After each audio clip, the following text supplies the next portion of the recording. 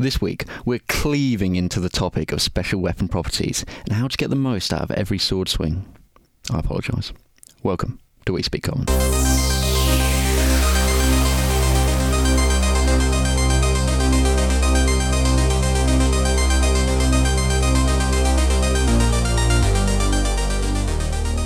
Hello, Jay. Hello. How you doing, mate? You alright? I'm very well. Good. I'm not going to ask again because I'm not going to ask how your week's been. It's been literally 5 seconds since I last spoke to you. That's the magic of podcast land. Of podcast editing. Whoa. Yes. So we mentioned in last week's ep that we loved the Baldur's Gate 3 gameplay reveal. Enjoyed it. Who knows, by now there might have been a little bit more, probably not. But we were talking as we were watching it, and you said to me that you really like the weapons. Well, in a Baldur's Gate 3... Which is a very good representation of 5e. They've used that. It's very well represented, but they've changed a few things and added some stuff. And one of the things they've added is, depending on the weapon type you use, you get a special attack type. So you can swing your sword normally, but if you... or you say you can shoot your bow, or you can do a pin-down shot.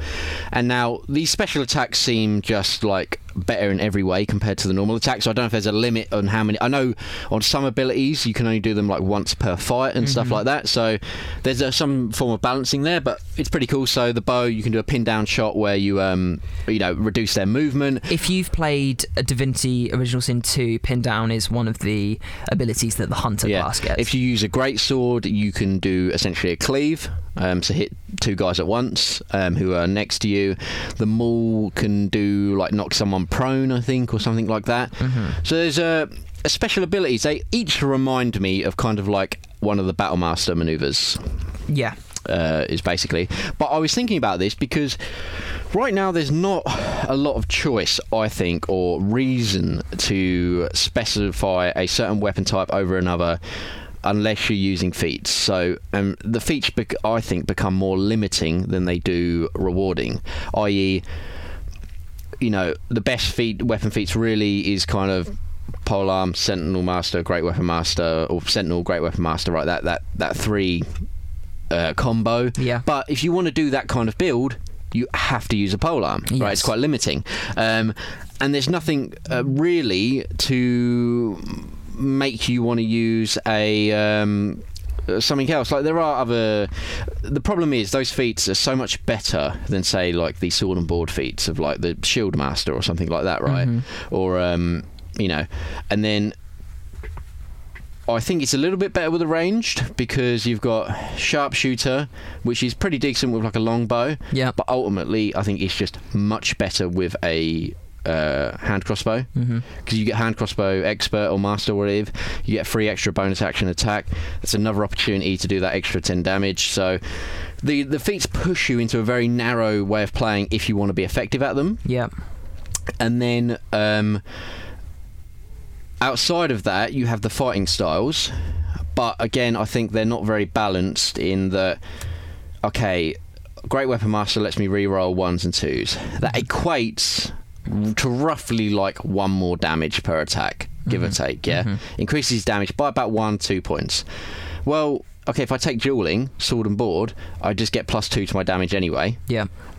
So then I think great weapon, if you're using a great weapon, roughly equates to about 1 extra damage than sword and board, which doesn't really make sense because, okay, you're losing 1 extra damage, but you're getting 2 extra AC. Yeah, I get where you're coming from. It's not very good. Like, why would you take it? You're better off taking, if you want to use a great weapon, taking great weapon and then taking protection and getting an extra AC. Yeah. Because, so I think there's not a lot of incentive, and there's no incentive really to use like mauls. Unless you're playing a very specific barbarian, there's not really a point in using a great axe. No. Because 2d6 is just better than a d12 most of the time, unless you're going for a very specific like crit build.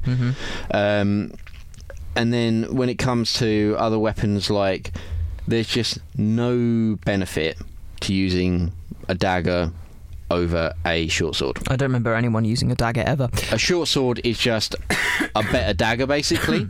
So I think that So there needs to be an incentive, and what I liked in some of the older editions, you got into a lot more granularity, and there are a lot more weapon types as well. So you have like katanas, throwing stars, and all that. But if you have a throwing star in 5e, it's just a dagger. So there's something I'd like to say about that, and I think there's ups and downs to that system. I get where you're coming from. Like, okay, yeah, I want a throwing star, but I don't want it to just be a dagger. Fine. But what I think the current system for weapons does is it allows you to come up with any weapon you want and find a damage type and property that fits that, and you've got it. Like, yeah, okay, in the book they only list things like the short sword and the great sword, and a scimitar. Let's say you want a Viking style short sword, find the one that fits it and just reskin it. But I want rules, Ben. I want rules. Give me a weapons book. Okay. A warfare book. Where's the warfare book, Ben? Let me give you a suggestion by /the Gentleman DM from Reddit. Fair enough. Now, he posted this at time of recording nearly 20 days ago. I hope he's fine with us going through it because I think he's a bit of a genius. He has titled it More Than Just Die Size, Expanding 5e's Weapon Options. I like it already. Exactly. So he goes in to say that, you know, there's a long history of epic fights involving really talented characters with this like dazzling array of weaponry. And while 5e has continued the tradition admirably, the difference between those weapons is often little more than flavour. Agreed. Okay. So he suggests additions and changes to the properties such as finesse and what's the other one? Well, you've got finesse, heavy, two-handed, reach. Versatile, yeah. So he suggests changes to those. It's quite a long list, so we'll go through them. He's also got some special weapon properties. And then he has some simple and martial weapons that he's added into the game with different types of die and stuff that he lists out. So we'll go through those too. I like it. So there's a lot here. I like it, I do. We'll start with the properties. And tell me what you think of each one as we go. So ammunition, weapon fires, consumable arrows, bolts or darts. Obviously this is already in the game. Must be able to load the weapon with a free hand before firing it. Two-handed weapons can be held with one hand for this purpose. Pretty standard. Cleave is his first new one. These are alphabetical. Swipes with these weapons can carry from one target to the next. I like it. When you score a critical hit with this weapon against a creature or reduce a creature to 0 hit points with an attack, you can deal damage equal to the weapon's damage dice to one target adjacent to the creature. I like it, and it's pretty well balanced as well. Okay. You don't get the modifier, just an extra damage die. Cruel would make using, again, a great sword a little bit better than using a long sword. Instead of a D8, you're getting 2D6. Exactly. What I also like about this system is you can basically have a difference between just a standard greatsword and a special greatsword that has the cleave ability, which could be fun too, if you don't want to overpower, I don't know, tier 1 play. Cruel.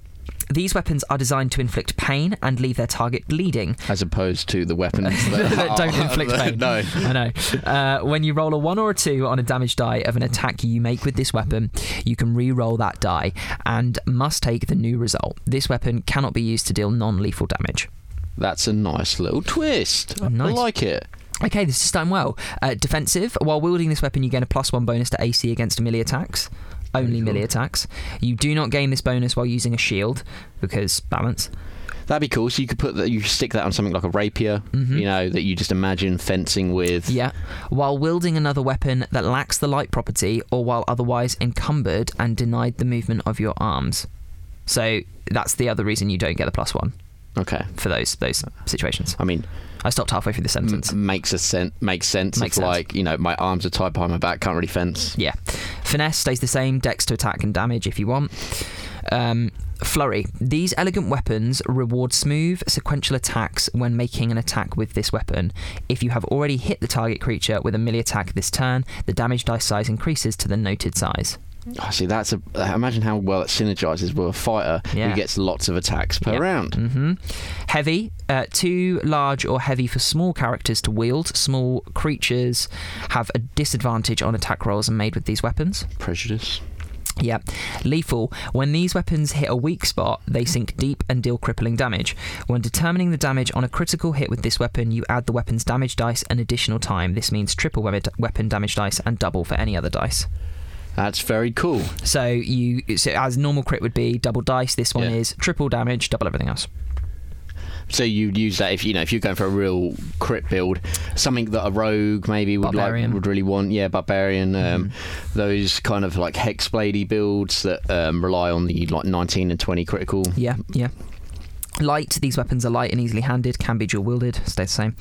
Loading, because of the time required to load this weapon, you can only fire one piece of ammunition from it when you use an action, bonus action, or reaction to fire it, regardless of the number of attacks you can normally make. Which is pretty standard.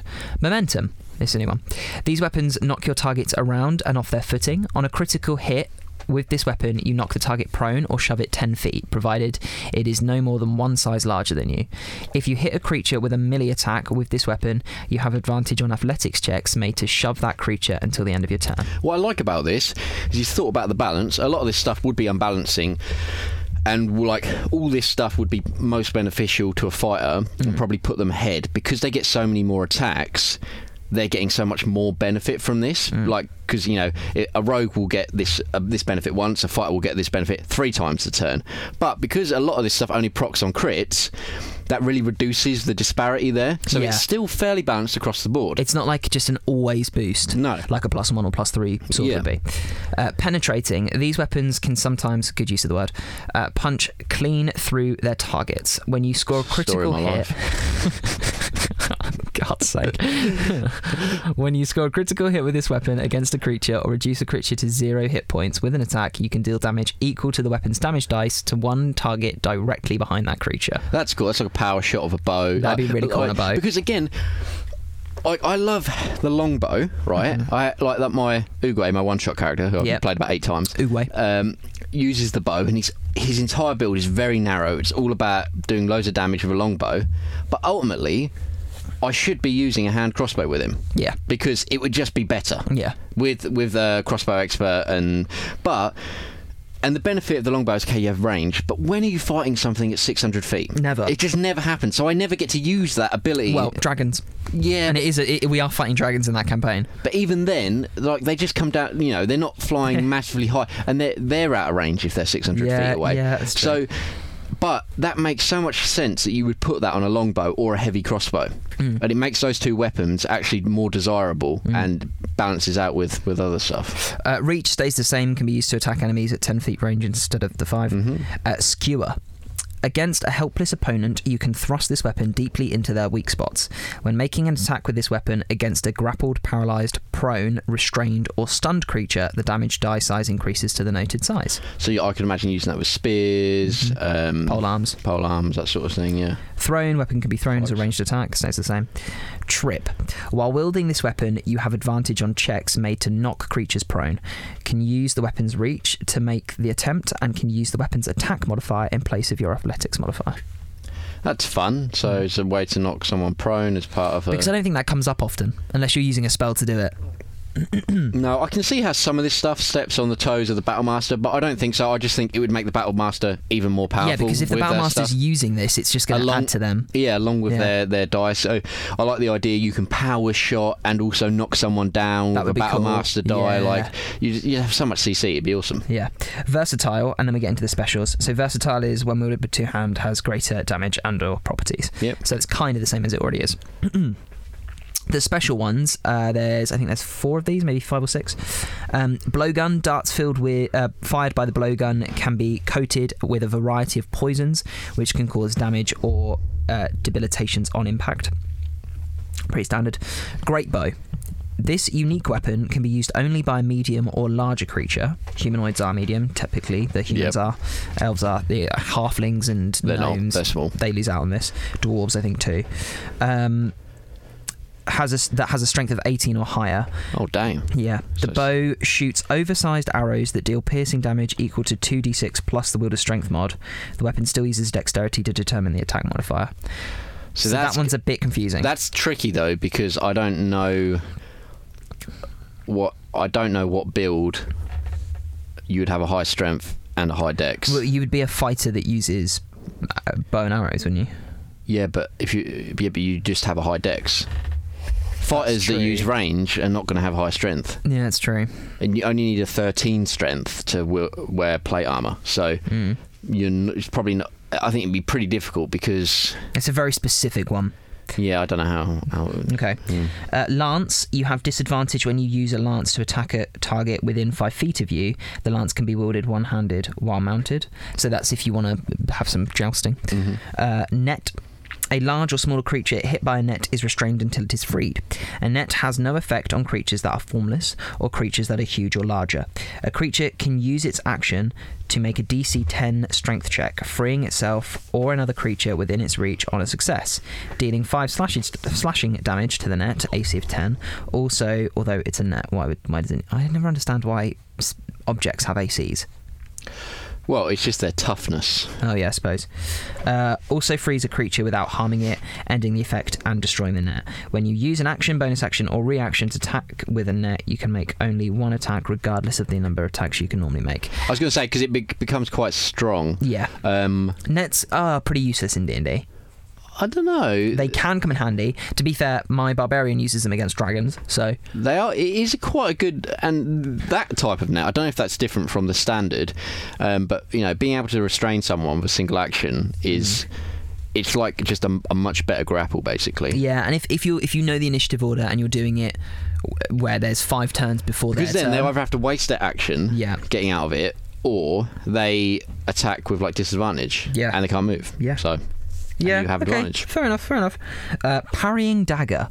The parrying... I like this. Yeah, I knew you would. The parrying dagger's defense property can be applied when wielding a non-light finesse weapon in the other hand. It still does not apply when wielding a non-finesse weapon, wielding a shield, or you are otherwise unable to maneuver. So it's the idea is to give the... So what does it do? To give you extra AC? Yeah, so it's a defensive weapon. It gives you plus AC, but you can use it with a rapier. You can have a dagger in one hand and a rapier in the other. Classic dagger and rapier combo. Yeah, gives you that. Love it. Yeah. It's that fantasy. Last one, pike. The pike can be used to attack creatures 10 or 15 feet away from the wielder, but attacks made against a target within 5 feet are made with disadvantage. Makes sense. It's a pike. So those are the properties. Do you want to talk about those, or do you want to go into some of the weapons? Those are very cool because, especially like I'm thinking like the pike, you could have like a phalanx wall. Yeah. A guy staggered back, and they would actually be really tough to defeat. Yeah. Because you'd have to move through like a lot of attacks.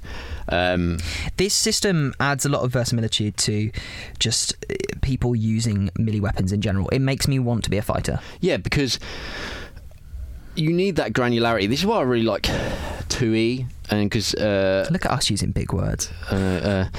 Second edition had a lot of add-on like kind of splat books for each class, and the fighters one like had this really awesome martial one where you become like a weapon expert, then become like a weapon master, and it adds to your stats and your abilities and stuff, and it really felt specialized. Like me as a fighter, yes, as a fighter I want to be good with all weapons, and you cover that by having proficiency in basically all weapons. Yeah, but I really want to I think as part of the class you should almost like a prestige class. I think you should really specialise into a specific weapon. And Pathfinder does this a lot. The new Pathfinder... Or 2E. 2E, yeah. You specialise into a very specific weapon. It's all done with feats. Okay. But the feats stack on top of each other. So you basically take like... Pathfinder's built... Your character's basically built up on like racial feats, or like what they call them, ancestry feats, class feats. I can't remember. There's another type of feat as well. But those class feats, they build on top of each other, and especially in fighter, you become like a master in like a certain type of weapon. So, whereas obviously in 5e, your proficiency goes up for everything you're proficient in. Yeah. And it kind of similarly does in Pathfinder, but certain things get more proficiency than others. So by the end, you're very narrow in your expertise, and I think it really helps to define that character.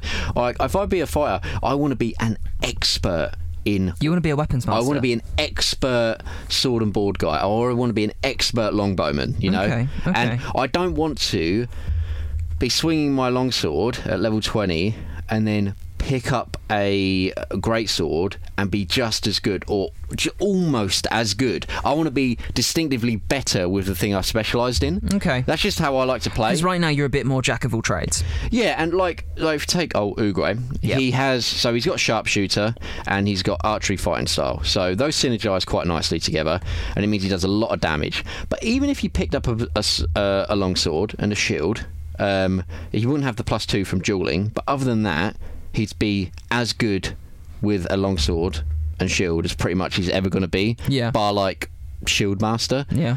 So that to me just doesn't feel quite right. Okay. Okay. It just, I think, whereas if you compare that to like a wizard, each wizard is going to look so different from another because they have so many points of separation based on their spell choices. Mm-hmm. You know, so a wizard spellbook is really going to make up the crux of that character, the heart of that character, and I think a fighter's weapon should make up the heart of that character, and should say a lot about them. So how do you feel about these properties then? Are there any of them that you don't agree with? No, obviously I'd have to like sort of play around with them, but they all seem fairly balanced, and the fact that they're mostly all proc on crits, obviously it really makes a crit based build a lot better. Yes. So I'd have to play test that, like, because if you then had a champion fighter would be really good with these, because they get up to at some point they can crit on an 18, 19 or 20, and then if you're getting advantage a lot, imagine like a champion fighter that uses like a net in one hand and then like a spear in the other. So you go up, your first attack, you net someone. They're restrained, so you have advantage on attacks against them. You crit on an 18, a 19, or a 20. So now you're highly, highly likely to crit. So you got a 15% chance to crit twice. I don't know how that works out with the math of advantage, but what it basically means is you're going to be critting a lot. And because they're restrained, the special property of the spear hits, and you get to knock them prone, or what was it? You get to do some other thing like the pinning move with the spear or whatever. Like I can just imagine that as like being a really synergistic combination, and I bet there's lots of them in there. But I don't think that's necessarily a bad thing. I think that's like probably what he's actually going for there, is to make a character that's very good at a specific thing. So yeah, okay. We'll go into the next bit. I will tag this. I'll tag Gentleman DM and I love the name and the post in the Reddit post that I do for this episode, so that you can go through and have a look at it yourself too. So he's listed simple, melee, and ranged, and then martial weapons. That are from the book, but he's also added some in, and he's put in the properties for each weapon, so you can see how they would. So is there any special daggers? Let's have a look at some daggers. Okay, you want a dagger, do you? Okay, well there's the standard dagger, which is D4 piercing, and it has finesse light. It's been given skewer with a 1d6, and it is also thrown. Then there is the new dagger, the parrying dagger, which is in the martial weapons. The parrying dagger is 1d4 as the same. It's defensive, so you get the boost in the AC. It's still got finesse, it's still got light, and it's got the special parrying dagger ability, which means that it doesn't, as we said, I've got to go back and check it. Parrying dagger does not apply. If you like wearing a shield. Yeah, so that's pretty cool. So, because again... Oh, there is one other as well. Being a... if I want to be like a typical fencer, right? Yeah. A kind of Zorro type character. I love the idea of having a rapier and a dagger combo, but really, I probably should just have a rapier and a buckler, because it's sort of just better, I think, a lot of the time.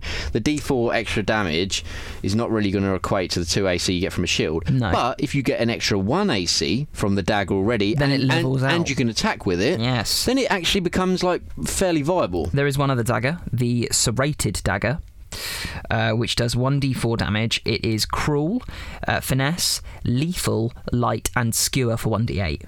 So if you get someone behind them, is that skewer?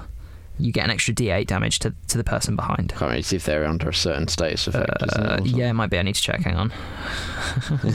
I've got to scroll all the way back up because I'm on Reddit mobile. Skewer is against a helpless opponent, so if they're paralysed, grappled, prone, restrained, or stunned, you get cool, the damage die goes to 1d8 rather than 1d4. Yeah, that's so basically cool. Doubles. That's pretty cool. So if they get knocked down, the rogue can come in and sort of finish them off, and That's very thematic. He's really formatted this post so well because they're all in tables and everything. So let's talk. You mentioned Katana earlier. So he's added Katana into the martial melee weapons. Cool. Where 40 gold, it uses 2 hands and does 1d10 slashing damage. It has cleave and lethal. So cleave being the one where on a crit or if you drop someone to 0, you can get an adjacent enemy too, with a damage die with no modifiers, and lethal being gotta check. You lethal. probably can't do non-lethal damage. Yes, they are only lethal. This is so badass. Lethal. So that you can. No, wait, hang on. No, on a critical hit, you add the weapon's damage dice an additional time. So that's the triple damage, and then double everything else. See, that'd be so cool. Imagine playing a samurai subclass. Yeah, fight a samurai. Yeah. It just, awesome. Yeah, okay. And look, because the samurai subclass is all about getting lots of advantage, you're going to be critting more, synergizes. Love it. I'd like to point out as well the quarterstaff, because kind of a standard weapon for druids and wizards start off with them. I think kind of monks as well. Yeah, monks. It's full of a reskin for a monk. They're pretty boring. In this, they're still versatile, but they get defensive. So you gain the AC bonus for having a quarterstaff, which synergizes with monk so very well. And you can now viably play the Gandalf sword and staff combo quite nicely. Yeah, very well. Let's have a look at short bow, because I can see that in front of me. Ammunition and lethal, so triple damage die. Very nice. Light crossbow in comparison is just standard ammunition and then loading. There are some new weapons here. The Bastard Sword nice is 1d8 slashing. It has the skewer property, 1d10, which would be piercing damage, and it is also versatile to 1d10. +4 to brood. Exactly.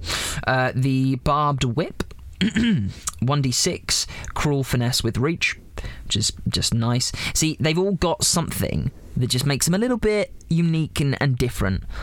You mentioned earlier using a maul or a morning star. Yeah, sure. So a maul is 2d6 bashing. Bashing damage. Not bashing. Is it bashing? It's bludgeoning damage. Why did I say bashing? Bashing damage. Bashing on the head. Yeah, bashing damage. Heavy with momentum, which is nice. The morning star is cruel. A naginata. That's like a bigger katana, like a great katana, if you will. That's 1d8 with flurry and reach. Flurry being 1d10. That's cool, because if you imagine, and I love that with great swords, if you look at like how people are actually supposed to fight with a great sword, they're too big to kind of change the angle of attack too much. So you wouldn't slash and then reverse and do all that like you would so much with a long sword or kind of like an arming sword, which is like quite nimble. So generally, if you watch people who fight with them, who train with them, a lot of their movements are very flowing because it's not heavy, but it has a lot of momentum. You might as well utilize that momentum to go into the next swing. So each attack flows. So the fact that they have that flurry, so each attack as the momentum builds gets more and more devastating. It's just it's perfect. It just marries it together so well. Nice one. There is some fun things in here. You've got the scythe. I just saw one that I really liked. Obviously, he has the lance in here, a glaive, a flail, things that you just don't get in the standard. If we look at martial ranged, you've got blowgun, compound bow. Whoa, what's the special about the compound bow? So compound bow, two-handed weapon, 1d10 damage, ammunition, 60 to 240. It's heavy, lethal, and penetrating. Which is fun. The great bow, as we mentioned earlier, there's the hand crossbow and the heavy crossbow and the longbow. So let's look at the longbow, because you use a longbow, don't you? Longbow is, of course, 1d8 piercing damage. It has ammunition range 150 to 600, heavy and lethal. So that 3 triple damage. That's cool. Yeah. I'm not going to go through every weapon. There's a lot there, but that is there's a lot of stuff there, and I think you can use this in 2 ways. If you're starting out a campaign, you can say, right, these rules are in now. These are optional rules that we're using because they add some nice stuff. Or if you're already in a campaign, which we are, you can just chuck these modifiers onto weapons that you find, and then they become very special. Or if a character has a weapon that, like Galahad has a weapon that levels up over time, you get an extra property. What I like about these is they feel different to the effects of like a magic weapon. So, like, when you go to like a craftsman, right, in D&D, and you say, okay, I want you to make me a longsword, right? And it's not going to be a magic longsword because it's just a standard craftsman. You can spend, 10 gold and get him to make you a longsword, or you can spend 500 gold and get someone to make you a longsword, but it's going to be the same longsword mechanically. Yeah. This gives you a reason to spend more on a highly skilled craftsman who can add more of these properties to your weapon. Yeah. And it makes sense because they're not magical, these are not magical effects. They don't magically make you better at hitting things, they don't ignite your arrows on fire, but it's just, you can imagine it's just the craft of the bow or the weapon itself that allows you to be more effective with it, and I think that's pretty cool. Or you could do it the way of, I get to a level and I receive the property of this on the weapon that I'm using because I've learned how to use this weapon. Yeah, I like ability. the idea that, so like the magic items that give you stat bumps for reading the books. I like the idea that, okay, it's got a prerequisite of, say, 10 levels in fighter, right? Because you need to have enough of a martial understanding to be able to learn this. But maybe you get some sort of esoteric text that teaches you a new technique with the longbow. And now every bow you wield, it's a longbow, becomes lethal because you've learned that technique. Yeah. But you had to be this level and be this proficient with a longbow anyway to even start learning. You had to put the time in. It's like a little hint. We need prestige classes back, is what we're saying. This is the thing. I looked into prestige classes and I'm keen on them. I like them. They are awesome. But they're a bit Marmite. Some people love them, some people hate them. I think they're tricky to balance in a lot of ways. And the problem with like 3rd edition 3.5 is if you wanted, and especially Pathfinder, like 1E, like you had to plan out your character from the very beginning. Every move from like 1 to 20 from the beginning. Because you could really mess it up and then not have what you want or not have the prerequisites to go where you want to go. So 5e is quite nice in that you can just pick as you go along, and unless you multi-class, you can't really go wrong with your character, If you play a rogue, you pick a subclass and you're going to go along, and every decision you make, no matter how random it is going to give you something that's fairly competent. Whereas the more options you have, like with prestige classes and stuff like that, you can really mess it up, so to speak. But I think that I feel like you should sort of trust your players or the people who are buying these books to be invested enough to know what they're doing. To know what they're doing. Yeah, I get that, and I think with 5th edition, 5e is doing very well because it's very easy to get into, and that is a massive achievement and very, very good, and it means that our hobby thrives. But there is a little bit of a detriment there to the people like you and I who want just an extra little thing, and it would be nice for, there to be a book that comes out that's like, okay, here's 5th edition Advanced Dungeons and Dragons, like that kind of thing. That could be interesting as an optional extra, because that's what the books are meant to be. They're supplemental. Yeah, I know they've moved away from them, but that's why I never really read it, and I'm quite disappointed with the DM's guide. Because it doesn't really have... This is the sort of stuff I would want in the DM's guide. If you're going to give me optional rules, give me stuff like this. Don't give me flanking. Yeah, I get that. I want more. If you're going to make it an optional thing, put it in the DMG and have stuff like this. Don't give me, optional downtime activity. Like, that's stuff I can come up with as a DM. Yeah. And it's nice that it's in there, don't get me wrong. But this is the mechanical stuff I would want personally. I think what you're hitting on there, though, in my opinion, is that book came out 5 years ago, nearly 6, and it came out with the 5th edition Player's Handbook to be very, easy to get into. Yeah. So I think an advanced 5th edition could have this stuff that you're looking for. I think it'll be 6e though before it happens, and I don't think 6e will come out for another 5 years probably. No, because 5e is too successful, and it's making more money every year. It's kind of like how like the PlayStation 3 and the Xbox, because they came out around like the recession, but because they were quite successful and they had like such a long lead up, we had like this massive generation where they were there for like 7 or 8 years. Yeah. And the same with like the PS4, because it was like really successful, like almost as good as like, it's like the second best selling console ever or whatever. It's not the second. I think so, just behind the PS2. It beat the Wii, I think. But because of that, like there's not much incentive to move on. No. And evolve, which I think, for me, it is important to do. I understand, because I'm really enjoying 5e right now, so we don't have to radically change it or anything. No. But I do think like a bit of a revision could be nice. But this is the thing. I don't think, and we're kind of off the topic now, but I think a bit of a revision is what it needs. I don't think it needs a whole new edition. No, but I think they would brand it there. I don't think they would want to do Advanced or 3.5 again. No. Because I just don't think that's what they want to do. I don't know. We'd have to wait and see. I think going back to... But the problem is, if you did it as 6e... Yeah. But it was just a revision, people would complain that it's not different enough to warrant a whole new edition. Yeah. So, and people wouldn't buy it. Yeah, it's sort of double-edged sword, really. Speaking of weapons, there we go. Wow, fantastic. Speaking back on prestige classes really quickly, I think there was a UA, an Unearthed Arcana for something similar, but it wasn't the same as 3.5, and it was a bit, I don't know. It's worth a look at if that's something that tickles your fancy. I just like it because they're things that I would like, maybe something that runs concurrent to your main progression. So you're never going to become so niche that you're very ineffective in a lot of situations, because your main progression is going along, but maybe it's something you can add kind of on the side which makes you really good at one thing. But doesn't multi-classing do that? Yeah, but then you're not continuing your main progression because you're branching off. And again, subclasses do that to a degree, but like, for instance, like the Cavalier, that subclass, right?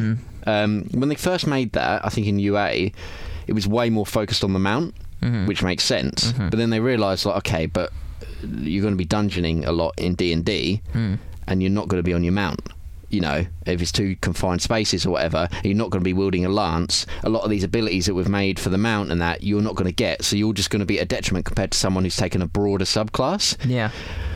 So they made it a little bit more wider, a little bit more generic. There is some mount-specific stuff in there, but a lot of it is a bit different, to make sure you're utilising those abilities pretty much at all times, which is fine. But then it doesn't really feel like a Cavalier to me, because then it's not mount specific. No, it shouldn't be about being on the mount. So I think if we could have something that runs either concurrently or some sort of prestige class later on that again doesn't really affect the balance of your effectiveness in all scenarios, but just makes you really good in a few specific scenarios. So when they come up, you can really shine. And I think that'd be quite fun, but.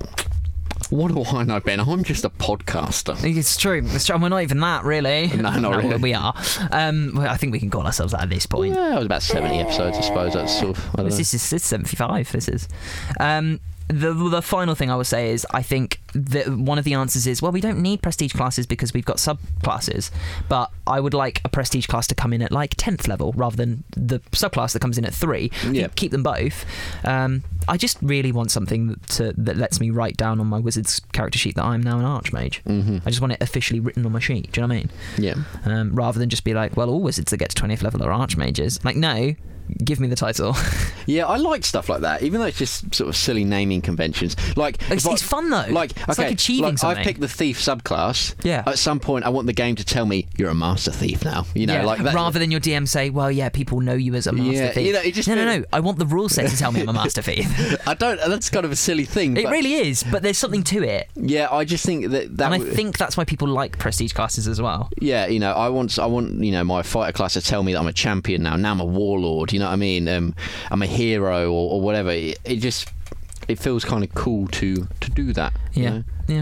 Okay. I want my warlock to tell me at some point that I'm a real bastard, achieved bastard status. You're just a dick. Yeah. Okay. Well, there's stuff there. I like I said, I will put the I will try and remember, but I'll tag the gentleman DM and his post on to. Do you reckon he is gentlemanly, or he just has that facade? Who knows, mate? Not a clue. I'm hoping he's gentlemanly. Well, I'll tag it so that you can see the original post, because it's important to give him credit, because this is from his brain and it's bloody brilliant. Agreed. Cool. If you want to get in touch with us, if there's anything you'd like us to talk about, have a look at, or if there's any topics you think of, you can. We are at We Speak Common on Twitter. Check out our website. Yeah, check out our website, wespeakcommon.com. You can get in touch with us through the contact pages and download all of the episodes for offline listening there too. And if you want to just directly email us, wespeakcommon@hotmail.com. So when you are in the bunker avoiding all the pandemics, you can listen to the show. Yeah. Internet free. Yeah. One of our players has just dropped out of today's Wednesday session. I saw that. That's very disappointing. He's been ill for a while. I'm a little bit worried. He's got the corona. He hasn't been away, so are you isolating? Just check in. Might be better for all of us. Yeah. I've got this situation now as well. I know we're ending the show, but where I've prepped the session for his quest. I saw that. I'm looking forward to see how you handle it, Ben. Looking forward to it, mate. We're just going to do the quest because I've not prepped anything else. It's fine because it's a fun quest anyway. It's not. We can dial him in or text him. It's fine. Yeah, it's cool. It's cool. All right. Thanks for listening. Cheers. See you next week. Bye.